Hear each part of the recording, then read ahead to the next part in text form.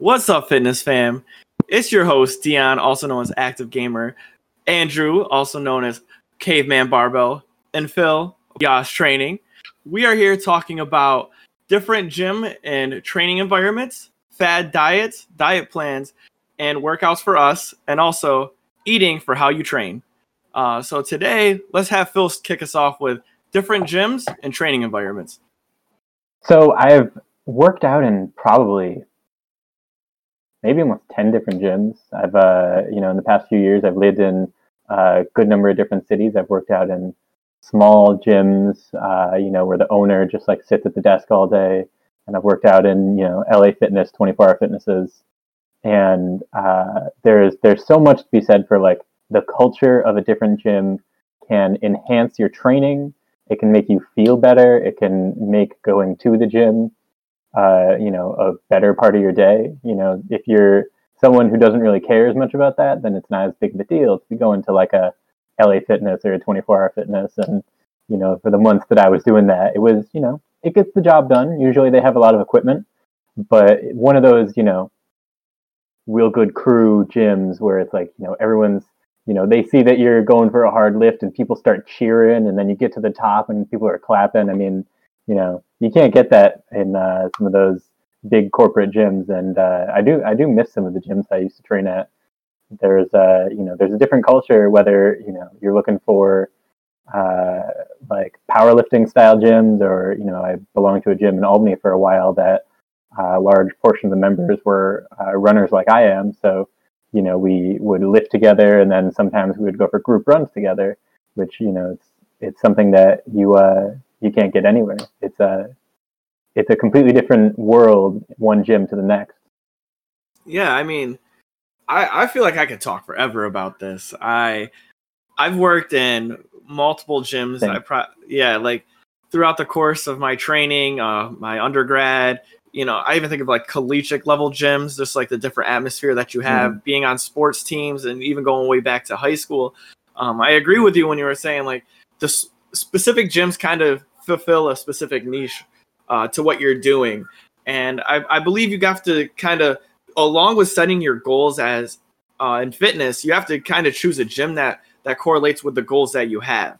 Like I worked at Planet Fitness, and for some people they went to Planet Fitness, like it was for the no judgment free zone. They felt safe and comfortable there, but there was actually more people who used Planet Fitness for the convenience of having multiple gyms in multiple locations because they traveled a lot. So they knew that no matter where they went, they had a secure place to exercise, because a lot of hotel gyms might not have the equipment that you need. At least there's a specific amount of equipment, and it's universal throughout all of the Planet Fitnesses. And that was like a big thing for a lot of people. And that kind of went for someone's goal who just want to stay in shape and stay healthy during that time. Well, I've been in a lot of gyms like where in college, when you're training with your friends or your peers or your fellow athletes, it's a different type of vibe. You get that, like you said, the clapping and the cheering. And if you're going for a PR, everyone kind of stops what they're doing and they look at you and they're asking you like, hey, you got this. They're pushing you. They're trying to make you do a lot more than what you think you're capable of. So it definitely goes with goal specific. If you're trying to be a power lifter, maybe you shouldn't go to a gym that there's a lot of bodybuilders at. You might not be getting that same type of motivation. You might not see the same type of people. And that's not saying that you can't train at any gym, because you can train at whatever gym. If it's a proximity thing, you can train there. But I believe that different gyms have a specific group of people that work out there. Like I've been to multiple gyms too, where there was a powerlifting gym, and it was like, I'm doing a lot of body weight exercises, but people are doing heavy deadlifts, heavy squats. Even the equipment that they had was specific to their gym. And that's probably something that you two might have come across with like CrossFit gyms. You go in there and you're looking for a barbell, or not a barbell, you're looking for a bench, and they don't have that. They have just, bars and pull-up bars and Olympic rings and stuff, and it might not fit what your goal is. So if you're a power lifter, you might not want to go to a CrossFit gym. If you're trying to do CrossFit, you might not want to go to a Planet Fitness. As a trainer, it does mean a lot to pick a gym that can work for you. But if you have a trainer they can pretty much make anything work. So I know for me, I've trained at multiple places where there's limited equipment. You just be creative and make it work. Yeah, I feel like along with that, what you guys said, especially Dion, because you said you worked at a Planet Fitness. Yep. Yeah, so I wasn't a trainer at Planet Fitness, but I worked as like a nighttime janitor. And so I got a free membership out of it. And when it was convenient, I'd work out there. And I noticed a lot of people took it as more of it's like a bar. You know, you go to a bar to hang out and meet new people and have fun, and you do what you like to do, which is drink alcohol. You got the people who go to a gym not to work out and better themselves, but to go meet new people and find people with like-minded ideas. You know what I mean?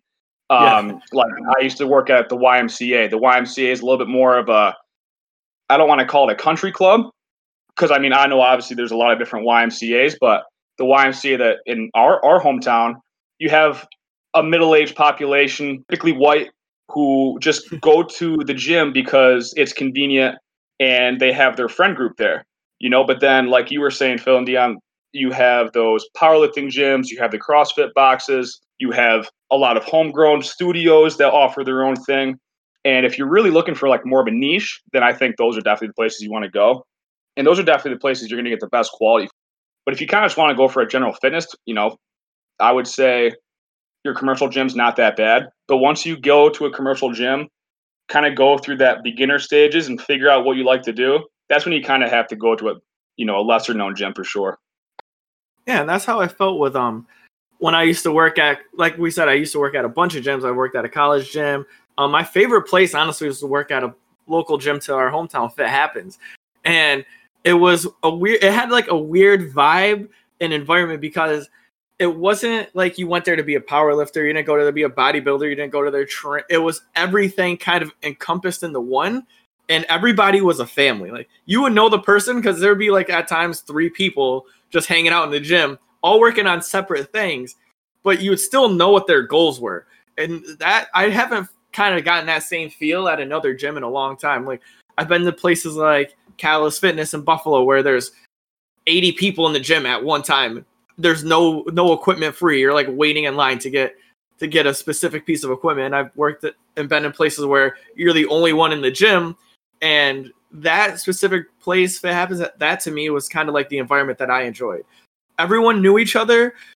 You pushed each other to work on your goals, but you weren't working on like the same thing. You weren't really in competition.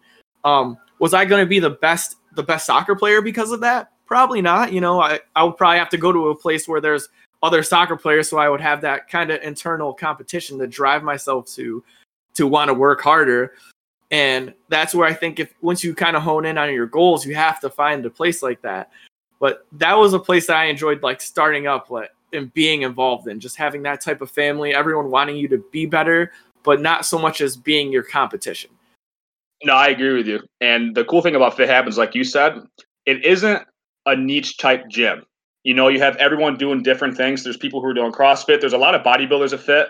There's powerlifters too, though. There's the people that go to the half court and just play basketball. You got the women who just go for the spin classes. Like you have so many people going there, but everyone in our area knows Fit is pretty much the place to be. If you want to get serious about working out and have people treat you right, then Fit Happens is that gym, man. I think that place owes us a sponsorship now. Mention them like every episode. I was about to say, I think it's the 3rd episode that we've mentioned Fit Happens. Yeah. We should, right? Be like, hey, I want like $2 an episode. There's something to consider for like, there's a lot of factors that go into, you know, when you're considering like what gym you're going to go to. You know, when I moved to Houston 2 years ago, the apartment complex that I was living in had a gym. And when I, first heard that from the leasing office, I was like, that's really cool. And I went in, and they had treadmills, which was cool because, sometimes it was, bad weather, couldn't run outside. And they had dumbbells up to 50 pounds, and then like one of those all-in-one cable machines. And that was it. Oh, and when I trained in the gym, pretty much for the past like 4 years, I've been focusing mostly on, just like powerlifting type stuff. My training is like running and lifting like that. But they didn't have any barbells. They didn't have anything like that. So I was like, okay, I got to find a gym now. So I was living in Houston, I had the choice between, there were so many commercial gyms, and there were so many, like, there's like world famous gyms out there. If you follow powerlifting, there's a guy, Russ Orhii, and he trains out of Alphalete in Houston. And I was like, ooh, maybe I should go to that gym where the famous powerlifter trains. And I looked it up, and from where I lived, which was, pretty much in the city, it was like way southeast of where I lived. It would have taken 45 minutes to get there every day. And I was like, no way. So I looked for some more, and there were a lot of gyms that were like, these really cool, really well-equipped places that were just so far from where I lived. And there's something to be said for, like, convenience really matters. And I ended up going with a 24-hour fitness for the period of time while I lived there, because it was just like a mile away. And as much as, it would have been cool to train with, competition style plates or be around people who were like real strong, I knew it was only like, sort of temporary, and taking convenience into account is important. I mean, if your gym is 45 minutes away, you probably might go, a few times less per month. So that kind of like sparked something in my brain. Do you believe that convenience, as in closer to your work, is more important than closer to your home? Do you think that people would rather go to a gym that's closer to where they work and go after work, or would they rather have a gym closer to their house? Like, would they be more apt to go to the gym if it's closer to their home or closer to their work? I think that's individual. Some people are probably one way, and some people are probably another. Where I was talking about in Houston, the gym that I chose was really close to my house, but not close to any of the jobs that I had when I worked there or when I lived there. And in Albuquerque, the gym that I went to wasn't that close either. But I think that for me, it's closer to my home is what I prefer. But I think there's some people who would prefer it closer to their work. I think for me, I guess I have a biased opinion because my work would be at gym. So if my work in gym were, closer to my house, that'd be great. But I think, I talked to my girlfriend about this quite a bit because she struggles with motivation sometimes. She's in good shape. She likes working out, but motivation can be there. And so she lived an hour away from her work. So the commute was long. And then her gym was pretty much at my house. We would work out together. And so that's a mile away from her house. But she would go to work, drive back, and then she would just be so tired she wouldn't be able to do it. So I think that has to do a lot with once you get out of work, if you want to work out after work, you have to get there. And so if it's 2 minutes away from your work, it's a lot easier than a 20-minute drive and then 2 minutes away from your house. Yeah, see, that's like that had me thinking, because I remember when I was training at Planet Fitness as a trainer, I would tell people who are lacking motivation, because we would get human beings in there all the time who'd come talk to me and be like, I lack motivation. What do I do? Like, I don't want to go to the gym. And I'd always tell them, I'd say, you know what you need to do? Get a gym by your work. And then on your way home, just sit in the parking lot. Eventually you'll walk into the gym. I'm like, if you don't go in the gym, just drive in the parking lot, sit there for like 5 minutes, and then go. And someone came in, I want to say it was a month later, and they go, you know what? I've done this every day for the past month. I've just sat in the parking lot, and today's the day I came in the gym. I felt really good about that, but I was like, why did it take you a month? And how did I see you just sitting in your car? Yeah, but they did it. And like you were saying, I feel like it's hard for some people to just drive home, and then they want to do the like, oh, I'll sit and eat and just take a break, and then I'll go to the gym, and they just never leave their house. They just get trapped. Yeah, because I think what people fall in the trap into is, I'm going to go home, take a shot, or not even take a shot. I'm going to go home, put my workout stuff on, take a real quick bite, and then I'm going to go to the gym. And then you sit there in your nice recliner and you eat your meal, and then you start getting lethargic, and then you don't want to go to the gym anymore, So just pack a real quick lunch, man. Just get it done. Oh, man, this is so tough. It's hard. But talking about eating and being lethargic, so do you want to just jump into fad diets then? Do we want to just hit the big meat and potatoes of today's discussion? How do you feel about fad diets, peeps? Before we go into this, anyone who listens to this, take note, we're not giving any dietary advice, because if you take it and then die, I'm not liable. We did not tell you to do anything with your diet. I like the disclaimer on that one. I mean, I guess I got to start off with the biggest one that kills me. The let's not eat carbs diet, which is actually pretty much everything I've ever heard. Oh, I'm going to do keto, which is kind of where it falls under the umbrella. If everyone's like, I'm going to do keto and I'm not going to eat carbs. And then I've had so many discussions. Sorry if I'm getting a little heated, but I've had so many discussions. And I just kind of got to the point where I want to be, all right, we're just going to cut macronutrients out of your diet. Cool. Stop drinking water for the rest of your life. Once again, disclaimer, don't stop drinking water. I said that to someone. Someone was talking to me like, all right, can you stop drinking water? And they're like, no, I need that to live. I'm like, exactly. So why are you cutting out macronutrients out of your diet? And half of the people who I've conversed with about the keto diet don't understand the harmful effects from having excess ketone bodies. They don't understand the cycle. They don't know about getting blood work done, talking to your physician. Half of them just read a book. Actually, that's going a little far. Half of them went on Facebook, saw that someone, like, if we're going to be real, we're getting real. Went on Facebook, saw their friend who lost 10 pounds, has abs now, and said, I've done keto, and has no information backing it, and don't even want to try to research it. And every time I've asked, like, hey, what have you done to research this? They go, I didn't. I just thought you just cut out carbs and that's it.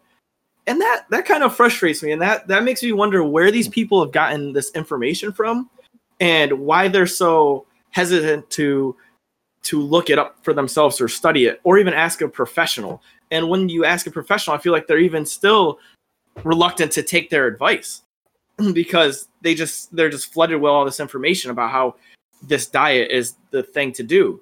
And it's honestly just a modified Atkins diet. And if you ever read the Atkins diet, it causes liver failure, kidney failure. Half of the people have had heart attacks. Like, it just caused so many harmful effects on your body. And it's researched. This stuff has been researched, found to not work the way you want it to work. Like you're not just going to lose a whole bunch of fat. Half of the time you lose muscle mass and bone density. So you're not losing what you really want to lose. Your body composition, body composition is what matters. Your body composition is not good. So I could talk about like each individual fad diet on their own, but like since you were just talking about keto, the way that I think about any of these, fad diets or like specialty diets is that they're always sold as like the magic pill or like, the magic thing. Like, you've been having trouble, dieting and losing weight, but if you do this, then it's going to work. If you can just cut out carbs entirely and only eat raw meat with your bare hands, like, it's always like, the only reason you haven't succeeded is because you haven't tried this. That's the problem that I have with all of these diets. And, keto is a good example of that, is that, people don't say like, you could do this and succeed. They don't say, when they're talking about like, my diet or this diet or that diet, it's like, oh, you could do this diet. You could be vegetarian. You could be vegan. You could try keto. You could, have a Mediterranean diet. You could do this and, succeed with your weight loss. They say the only reason you're not succeeding is because you're not doing this. And it's that kind of marketing that makes me like just so upset because it puts so many people out. And then when they try it, if they fail, then they think they're never going to be able to lose the weight. Keto is just, I don't agree with any diet that is radical. Like, when it comes with any of these fad diets, if you start describing it to someone and they start making a face, then it's not something I'm going to agree with. I mean, keto is one example, like the carnivore diet, something that's in the news these days. And if you start describing it and it sounds not fun, if it sounds like you don't want to do it, if it's in like a radical change to the way that you're eating in terms of cutting out an entire group of food, like an entire macro, like you were saying, like, then I probably won't like it. I mean, if someone told me they were going to go vegan, I would be like, ooh, how are you going to do that to be healthy? If I had a client that was telling me they're going to go vegan, I mean, it's very difficult to, get all the micronutrients you need and the proper distribution of macronutrients. And really the thing that I think when it comes to like diet, that most people are just trying to do something that's too crazy because they don't want to do the simpler thing of just tracking what they eat, being a little, learning how big certain portion sizes are, prioritizing proteins and leaner things, and going there. There's the most recent, I think it was 2015, most recent dietary guidelines from I think it's the FDA for Americans it's really good. It's like, aim for this much protein, have this many servings of red meat, this many servings of fish, and it's not crazy. It doesn't sound like a radical thing. And if your diet seems radical, then it's probably not going to be fun. If it's not fun, you're probably not going to be able to do it. If you're like, I'm going to go keto, but I love bread, it's not going to last long. That's super true, man. And I was going to say, just to touch on that too, I just wanted to say that a lot of the diets that come out, like the fad diets, were actually enacted for people at a certain caliber. Like we always mention like high level athletes or high level this. Like if you're at the higher levels and you're trying to drop 1% body fat to get to a specific goal, or you're trying to increase your athletic edge or your competitive edge, these diets can help you under the right under monitoring what you do and the right advice and people overseeing what you're doing. But if you're just like randomly cutting out macronutrients to lose 10 pounds when your body fat percentage is at 35 and going to 34 isn't going to change how you look or how you feel, that's a big difference than when you're a professional athlete and you're at 8% body fat and you're going to 6. Like if you're trying to hit a specific mile time or a specific 40 time, it changes whether you're just trying to have general health or you're trying to be at the top of your game. So that's my feel too. Like just add that in, like, because Phil said that he mentioned that for people it's not the same, and I felt like I left out that part where it's like higher athletes could use these, but it's not really for everyone.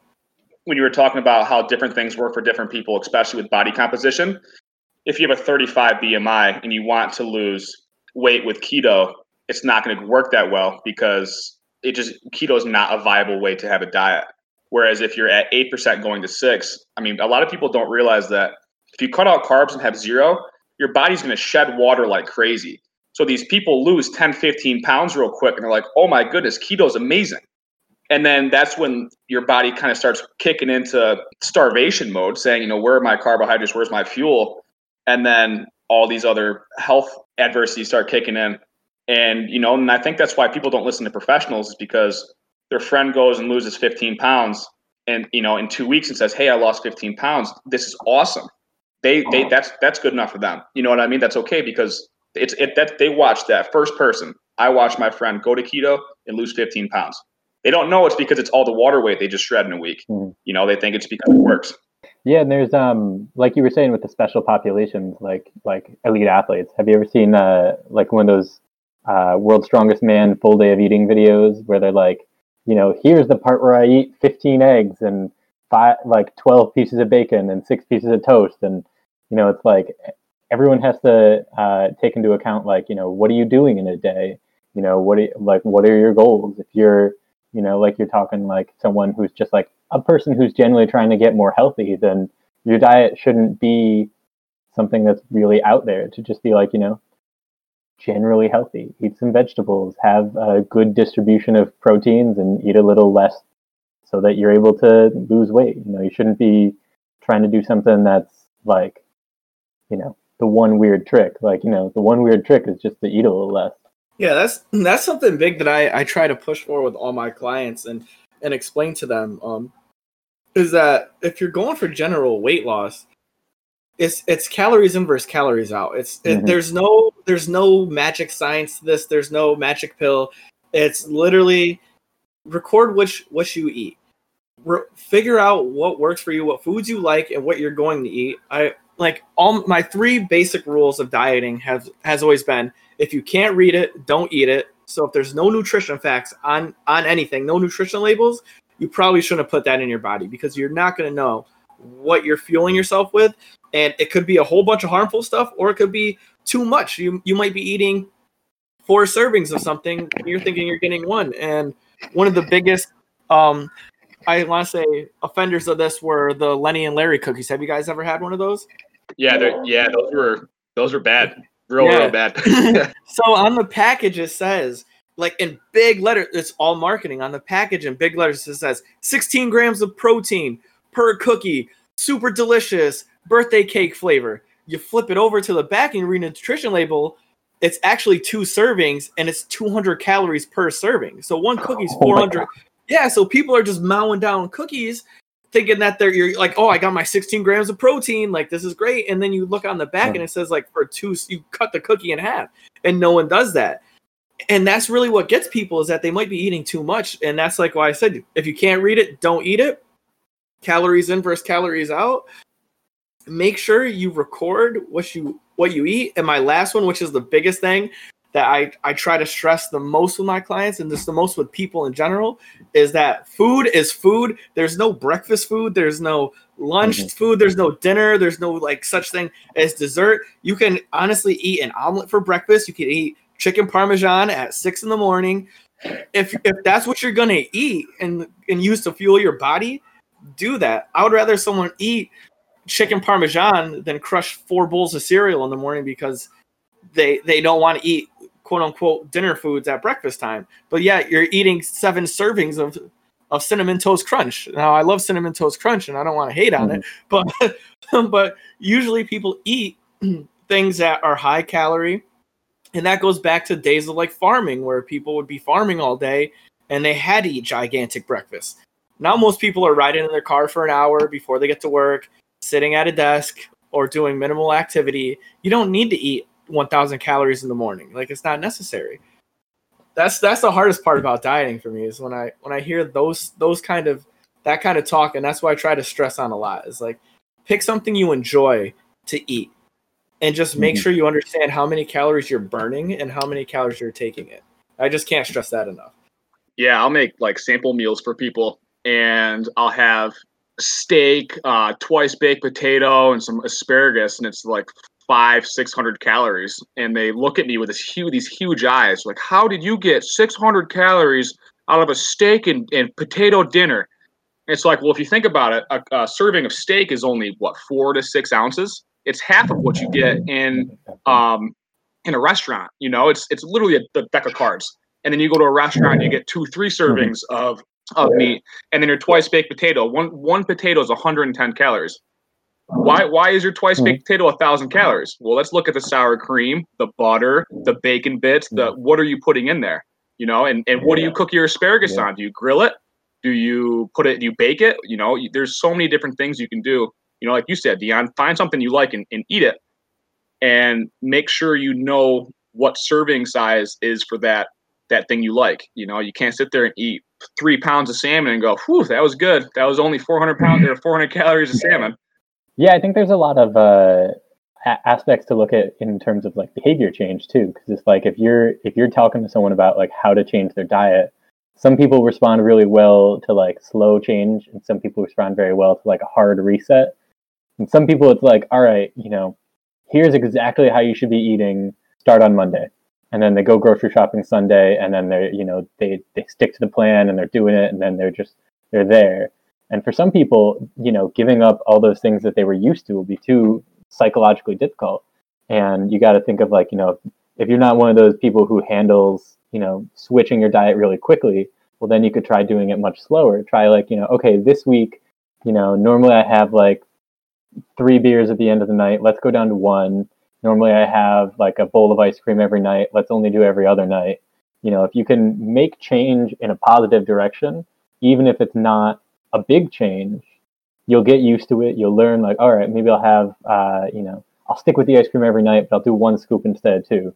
You know, if you can start making positive changes, then, you know, you can keep going on that, you know, road towards success, and you can finding whatever works for you. You know, if you're doing it, or I'm doing it, or anyone out there is trying to find, you know, how can I make a healthy diet work for me? You know, that's the question you have to answer. You know, you don't want to like read a book on dieting, you know, eating a traditionally Indian diet when you're an Italian person from New York City. You know, you're gonna be like, well, I don't know how to cook biryani, so, you know, how do I, like, what's the serving size of chicken parm? like I don't have enough time to make breakfast in the morning. Like finding what the right way for you, just like with exercise. Not everyone's going to be a power lifter. Not everyone is going to like the Mediterranean diet, or not everyone likes carrots. Maybe they like one thing and not another. If you tell someone like you got to eat kale, and they're like, well, I don't like kale, so I guess I'm just going to keep eating Big Macs. You got to find the way of getting to a healthy diet that works for you, and it's just like finding that for exercise. It's all individual. There's the I'm gonna start calling them philisms. There's the philism of the episode, because he dropped once again another bombshell. It's all about behavioral change. I feel like that's the craziest thing too, is that people get so down on themselves because they don't have a six-pack and they don't eat what they're supposed to and they don't have the job they're supposed to. Phil's about to get me into life now. Like, your girlfriend hates you. Everything sucks. It's all a behavioral change. You're not going to get in shape in 2 weeks by drinking cabbage soup and by, starving yourself and just getting on the treadmill for 4 hours a day. It's going to take those behavioral change, those behavioral modifications to not only get you in shape, not only get you on the right diet, but to get you through college, to get you through a tough relationship, to get you through an abuse, those, yes. Phil with the philism once again. Can we get a round of applause for Phil? Thank you. Yeah, no, that's true. Micro changes in behavior are the key to success. You have to have small victories, right? Like you can't just expect to one day go from eating 3,000 calories to eating 1,500 and feeling like you're able to conquer the world. Things have to happen in micro stages, and you have to kind of work through them together. And it's really hard sometimes. It's actually probably one of the hardest things, because I had that struggle when I was dieting years back. It feels like years back, but it was about a year ago. I was trying to bulk, and Andrew could attest. I was like 155. And I'm like, I'm going to make it to 185. I'm going to do it. One day I'll get there. So I started, like every year I would bulk for a whole year straight. I wouldn't do the winter bulk season where I just eat like crap. I would slowly increase my calories every 2 months in a periodization, and had my whole plan set out. Every 2 months I'll just increase my calories. And then I hit 165. And I was so happy. And I was like, I'm never going to be able to get to like 175. And then I took a year off, just trained normally. Then once again, started bulking again. And eventually, before I moved out to Buffalo, that's what I ended up doing. Was I'm like, all right, I'm going to take these next 2 years. I'm just going to steadily increase my calories, train X amount of days a week to whatever my program is. And I'm going to get to 185. And I hit it. And it was a lot more difficult than just all right, I'm going to put on 15 pounds in the summer. Like, let's go. And it was just micro changes to the diet, micro changes to my training, and it's so hard. Like, you really got to do what works for you, and it's definitely good to get a professional opinion on what works for you and like how they can help you, or what they might be able to see that you're not seeing. Yeah, for sure. And I know, like, for what you just said, you really took your diet and scaled it the way you're supposed to. It went upwards at a very, very nice, incline, and you had your calories go every 2 months, and you stayed consistent, and that worked for you because you had, a good mental attitude about getting to 185. On the opposite side of that, me being who I am, having that, like, I have a very, very hyper competitive mentality. I am a very anything, whatever it takes, I'm going to do it. So when I first got into I want to reach my goal of 300 pounds body weight, that was about 3 years ago. And I was sitting at 185. And I went from 185 to 220 in about 4 months. And my blood pressure was 160 over 120. My eyes were yellow. The only thing I could do, I couldn't reach down, and I'm not even going to say touch my toes. I could not reach down and touch my kneecaps. The only thing I could do was squat, bench, and deadlift. And I had a 550 some odd pound squat. I'm not saying it did not work. It did not work. It got me strong, but it did not work. And I literally was going to die. I was going to die. got that all figured out. Never even got on medication. Just ended up really fixing my diet. Got back down to 185 because clearly it was all fat. I put zero muscle on. And then from 2017 until now, I did pretty much what Dion has done. And I've gone from 185 to 220. Same spread over 3 years. And my blood pressure is 112 over 73. My eyes, I can see. Like if I used to wake up and I would think I was having a stroke. Like I would wake up. And I'm serious. I was literally killing myself to get to 300 pounds body weight, not realizing that great things take time, man. Like if I got to 300 pounds, what would I have done? Squatted 600 and then died? I'd rather get to 300 in 20 years and then squat 1,000 and then die. Why is everything gotta you were die? just saying, no matter what, I gotta die, but it depends on how I do it, you know? And that kind of all brings this whole conversation back around to the original point of these fad diets and how you can't maintain a fad diet.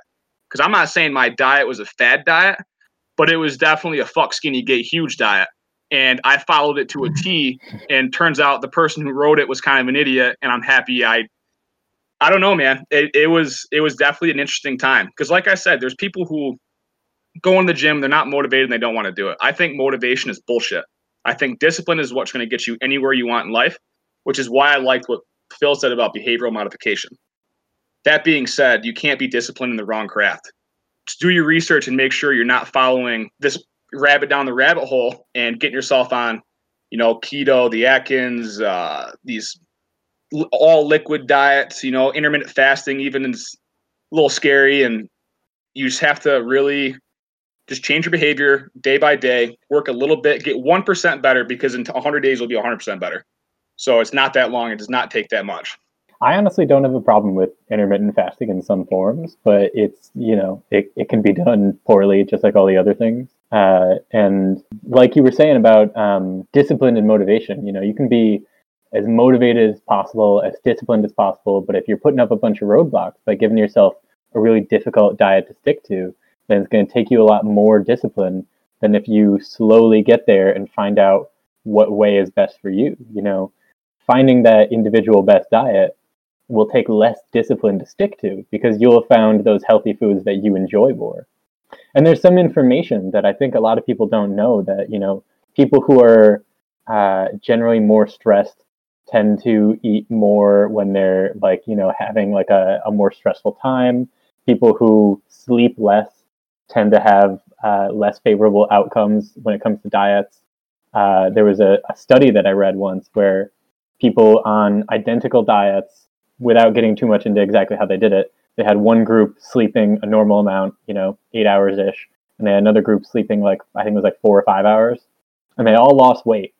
And it was about the same amount of weight that they lost, but the group that wasn't sleeping enough lost 50% fat, 50% lean mass, and then the group that was sleeping enough lost 80 or 90% fat and 10% lean mass. And if you're trying to lose weight, you're say you're 250 and you want to get down to 200, and you do lose those 50 pounds, but you lose 10 pounds of fat and 40 pounds of muscle, then you're still not going to be in a great place. And there's also research on, if you try to do any of it, like you were saying, what was it, 4 months and 40 pounds? If you try to do any of it too fast, you'll have negative outcomes. If you try to gain weight too fast, you're not going to be gaining the right kind of weight. And it's the same thing with losing weight. If you're trying to gain muscle, you can't do 100 pounds in a year. You just, you're not going to be gaining muscle. You're going to be gaining more fat. There's certain research on, how much muscle you can gain per month, even if you're training as much as possible, and the same thing goes for losing weight too. If you lose too much weight too quickly, then you're going to be losing muscle too. And like Dion said, it's not about weight. You could be healthy at 200 and unhealthy at 150.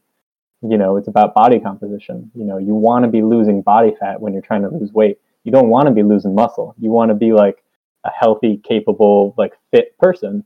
Whatever that means to you, whether that's, being able to run a little bit or do a little bit in the gym, or being more capable when you're playing with your kids.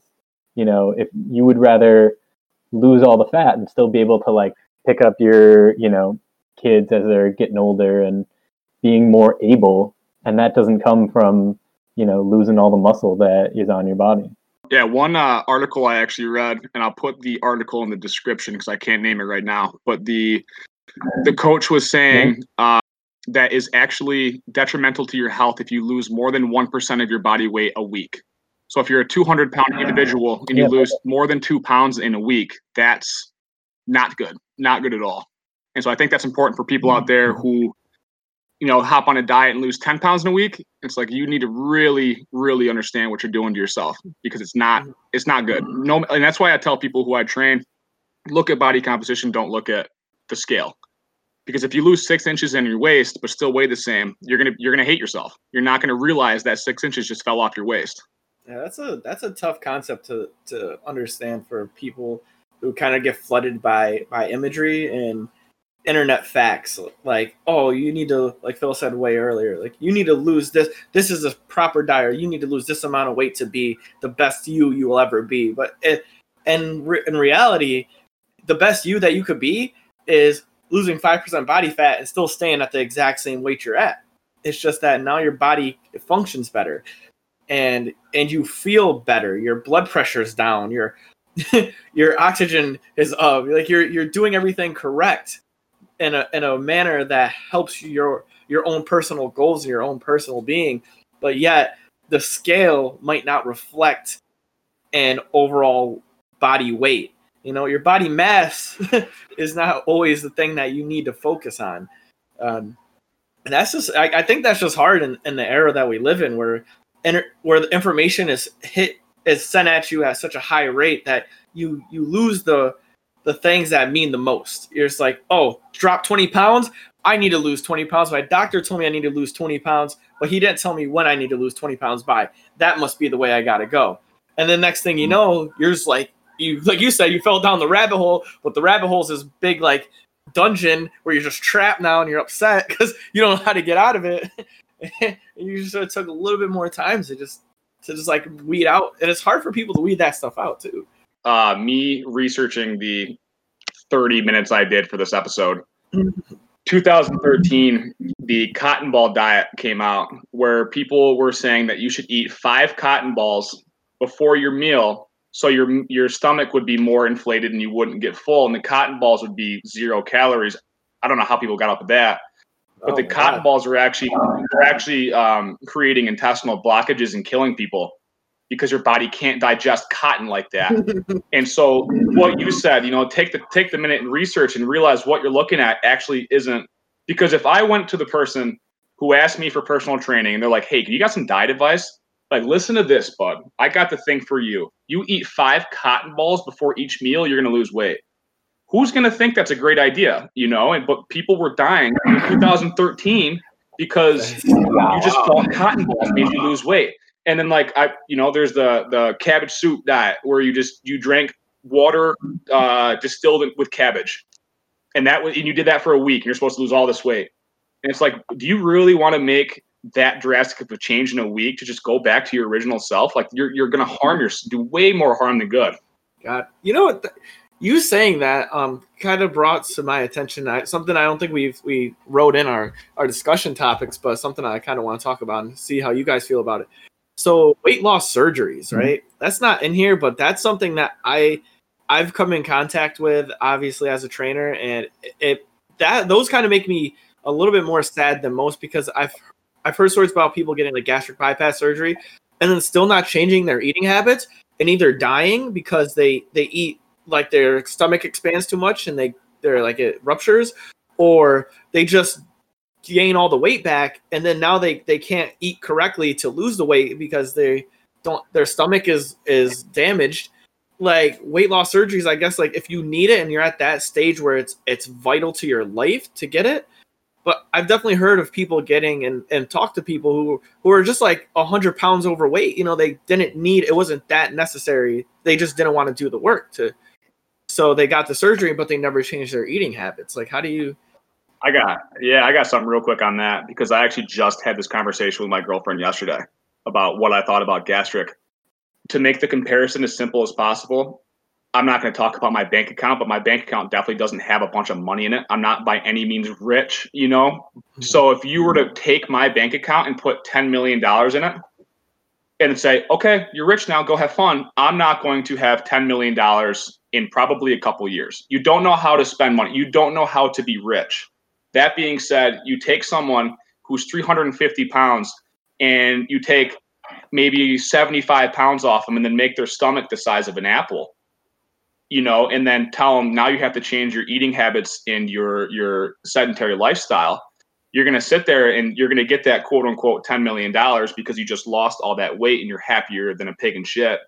But then you don't know how to be a quote unquote millionaire. So you just go back to those old lifestyle habits, you know, kind of like what you were saying, Phil, with the behavioral change. You can't just, like, if I were to make behavioral changes and then go be a millionaire, I would probably be a lot more successful than just winning the lottery. That being said, if you make those behavioral changes and become very, very good in shape, you're going to be obviously much more successful than just losing the weight. I think that the way that you were putting it is, I like that metaphor. I think you put it really well. You can't rely solely on a doctor because it's still your body. And you can't rely solely on surgery for, you know, almost anything. You know, you think about like torn ligament or something, and they have it like, you know, reattached surgically. You know, that's not the end of, you know, you're not better. You know, you still have to do physical therapy, and then you have to like work on getting your, like, you know, if it was your like left knee or something, you got to work on getting your left leg to like be back to having symmetrical strength, the right leg. And it's the same thing with like spending habits and like investing, and it would be the same thing with eating and behavioral habits. It's, you know, you can't just rely on a surgeon or just rely on a doctor. You're the one who you're your body. You know, you can't like rely on other people to solve your problems for you. And you know, it's not like we're blaming people who are overweight, but it's that like when you're trying to make these changes, they have to be. You know, some people really do need those surgeries, but it's twofold. You got to get the surgery and make those changes. And sometimes the doctors who do it are really good about making sure someone like has tried those behavioral changes and they're already on the right path, and they're just like skipping a couple steps, and you know, maybe they do it well and they keep going. But a lot of people, they rely on it solely. They're like, all right, I'm gonna get, you know, this. They're just gonna take the weight off, shrink my stomach, and then I'm just gonna be able to eat whatever I want. And really, it's supposed to help you get better habits, but it doesn't do it for you. And it goes the same way with like cholesterol. You know, some people take medications for cholesterol because, you know, diet and exercise and lifestyle habits can only do so much. But that doesn't mean that those people who take those medications shouldn't still be trying to, you know, eat well and be active. You know, you got to take charge of your own life. You said it about like the healthy diet, like the healthy eating habits and stuff. I've gotten multiple clients who like had these surgeries, and they would always bring me in their paperwork from their doctor, and they gave them a full diet plan from they had them speak to a nutritionist, and it was pretty much like, hey, now you have to eat this for the rest of your life. Like, you can't have rice because it expands too much in your stomach and it can cause issues. You can't eat this amount of pasta because it's going to cause issues in your gastrointestinal tract because it doesn't get broken down because it bypasses your stomach, goes to your large intestine, like things like that. And it's just like, at that point now you're limiting your lifestyle, and like, are you gaining quality of life from it? And could you have not done these same tactics or followed this same diet plan previous to this? You know? Yeah, and I think the scary part about gastric, it's only like a 10% success rate, if not even lower than that. Don't quote me on that, but I'm pretty sure the success rate's only about 10%. I mean, even if it's under 50, like that's not a good percentage to spend that much money on surgery and then have it maybe not work. Yeah, and that's you know, that's the thing too with the behavioral changes. A lot of these people have to go through and actually, you know, do courses and sign up for classes, and it just, you know, it's not enough. Yeah. So someone mentioned it at one point that like fad diets includes intermittent fasting.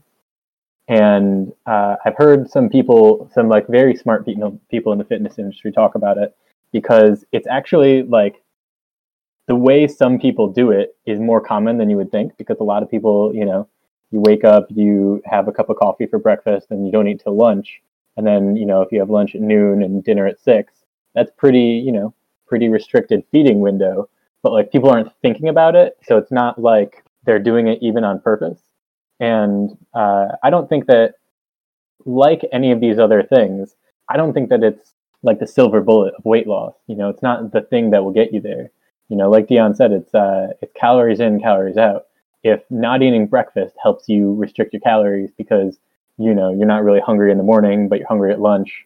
But if you're only having 2 meals, then you're able to lose weight better than if you had a third. And that's how it works for you. And there's a lot of ways that people can get to that healthy diet. And I just wanted to bring up the intermittent fasting thing because I don't think that it's inherently wrong as a method, but like a lot of these other things and like a lot of these fad diets, it's not about does it work or doesn't it work. It's that it could work. It's not the only way. If having restricted carbs works for you, if cutting meat out works for you, just thinking that anything could work.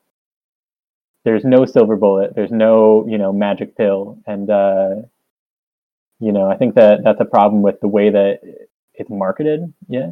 I agree 100%. I actually almost didn't put in intermittent fasting because for me, intermittent fasting has a lot more research behind it than a lot of other diets. The only reason why I did put it in is because I wanted you guys' 2 cents on how the pendulum swings with intermittent fasting. Because sometimes, like you said, technically speaking, you're fasting if you're eating at noon and eating dinner at 6, then maybe even having a snack at 8. Right. Because from 8 until noon, that's 16, 17 hours of not eating, which is pretty much intermittent fasting. But then I see these people who will go 22 hours without eating and then give them a 2-hour time window. Or even I've seen people do a 48-hour fast and then give them 4 hours to eat. And so I know, let's say you go 12 to 16 hours without eating, that's intermittent fasting, and I don't mind. But it's the people who really push the intermittent fasting to the limit, quote unquote limit, because I think that's way past the limit, that kind of made me put them in. Because I just wanted to, get your guys' 2 cents on the marketing of intermittent fasting, not so much we can go in the science behind it too, but more so the marketing. Well, yeah, I just want to get you on that one because that's true. And like Phil said, at the very beginning, if you're ever talking about a diet and your eyes open up and you're like, I'm not going to eat for the next 2 days. People like to throw the extremes because they want people to think it's some impossible thing and that it's the next level. It's something that's so impossible, but if you pay for it, you can do it. And intermittent fasting, I've done that. I guess unconsciously. Like Phil said, I would go to Magic tournaments and I'd play a whole tournament for 6 hours, but then I would eat a lot in the morning and a lot right after the tournament. So for that whole 6-hour window, I didn't eat, and I'm kind of but I'm still getting my calories in before and after in two larger meals. So it comes about depending on how well it's programmed, and just like everything, it's how much time and effort did you put into understanding your body, understanding what works for you, the amount of calories you need. For the longest time, I wasn't doing calories per day. I was doing calories per week and seeing how many calories I need for the whole week. And some days I would eat, let's say I miss a meal or something, I eat 1,500, but I eat 2,000 on the next day. My overall caloric consumption for the week is still at X amount. So if I'm trying to drop a pound of fat and I know I need to remove 4,000 calories or subtract 4,000 calories from my weekly diet, which comes out to 500 a day, I know at the end of the 7 days what my caloric consumption needs to be. And I feel it just comes down to knowing your body, knowing what works for you, and understanding the process. If it seems so radical where you're oh, so I don't eat for 48 hours and then I have 3 hours to eat as much food as possible. Like, I don't even think I could eat. I love buffets. Like, I love me some Texas Day Brazil. Like, I don't know. Within that hour, I don't think I eat enough to pay for, or not. I don't eat enough to get my money's worth. Like, I cannot eat that much within even an hour, let alone 2 hours of straight feasting. Like, it's no possible way for me. So I guess I get what you're saying, but it just, to me seems very outlandish. Like 48 hours is so long. I completely agree. I didn't know anyone did 48 hours, and my eyes really did go wide when you said that. It's crazy. I didn't know people were really doing that. Yeah, I agree about how like the pendulum swings. You know, there's a way to do a diet and have it be just too far in that direction. You know, there's nothing wrong with intermittent fasting if you're doing it in a reasonable way, but there's nothing wrong with any diet if you're doing it in a quote unquote reasonable way. And, you know, I agree. I don't think I could eat 2 days worth of food in 2 hours.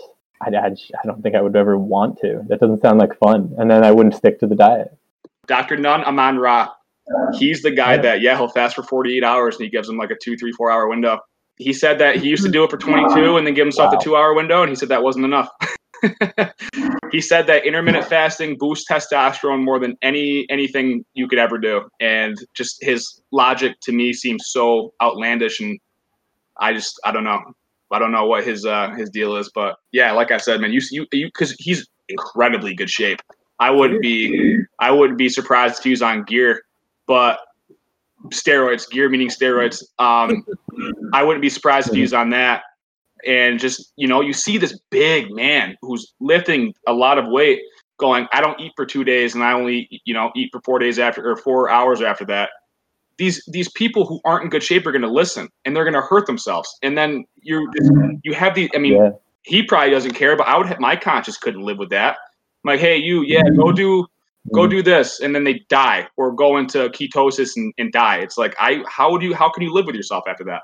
It's people like that give the title doctor a bad name. You know, when you see someone talking about this kind of thing and you're like, but you got doctor in front of your name? Like, doctor or what? Like, do you really know what you're talking about? I mean, there's a couple other people in the fitness industry that, you know, I'm not going to name them now because, you know, we're not famous enough to be starting podcast beeps. But, you know, the kind of person who's like, you know, I've got a doctor of physical therapy. So listen to me when I tell you to do what nobody else in the industry says to do. And people listen sometimes, and they, you know, people who have credentials that should make them more trustable, they do the least scrupulous things. I mean, you know, maybe it's just because one day they woke up and they were like, you know what, I think I'd rather make more money than I care about people's lives. When you said the doctor, you know, you can have a doctor who doesn't have any credentials. I mean, you can have a doctorate in English and then go out and have Dr. Andrew Beckham and then go out and be a fitness professional.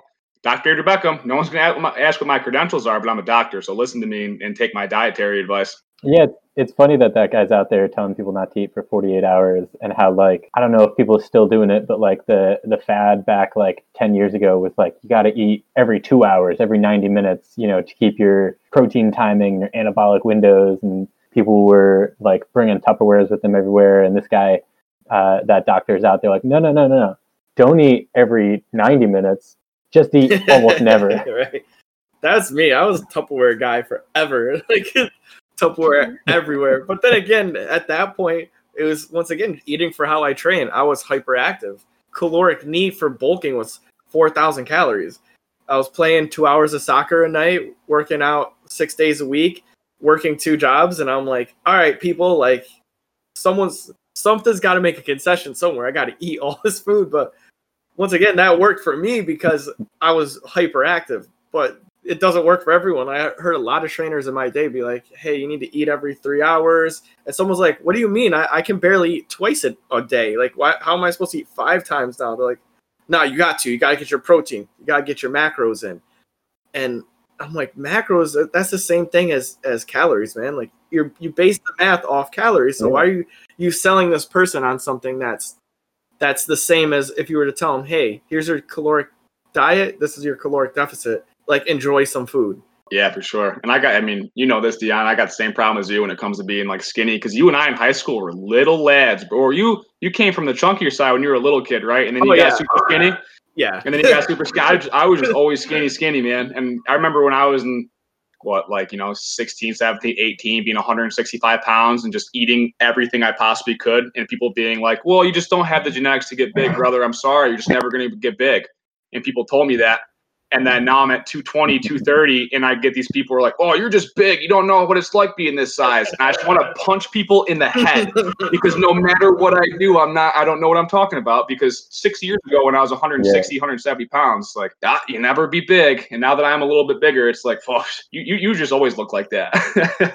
I want to share the story with the chat, because I think you guys will laugh at this. So I've been in Buffalo for about 3 years now. And when I first came up here, like I said, I weighed 158, and I had my first doctor's appointment, got weighed, went through the whole process. I got weighed by my doctor, and the nurse looks at me. She goes, oh, you weigh 185 now. And she goes, you've put on 20 pounds since you've been here. And we just kind of like, I looked at him like, really? She goes, yeah. She goes, are you trying to do that? And I was like, yes. And we kind of had a little laugh with each other. She goes, oh yeah, you're a trainer, right? And I was like, yeah, I am. She goes, like, so it was even in that situation, it's like kind of like the little giggle we had with each other about that. I was like, like, we did it, like, nice job. Like, she even like slightly congratulated me, and I was so happy. See, and that, oh man, I have a similar story, because I went in the doctors and I was about 231 is my heaviest I've ever been, and it happened to be the one day I went to the doctors and I was 231.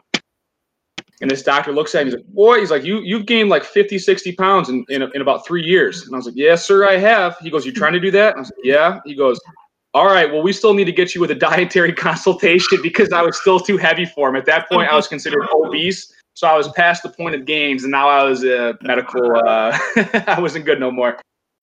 What's going on, guys? That was the Fitness Roundtable with Andrew, K-Man Barbell, Phil, Yoss Training, and Dion, Active Gamer Fitness. The roundtable is more of a discussion than anything. We hope you've enjoyed. Leave a like and subscribe. Stay fit, stay strong, stay educated.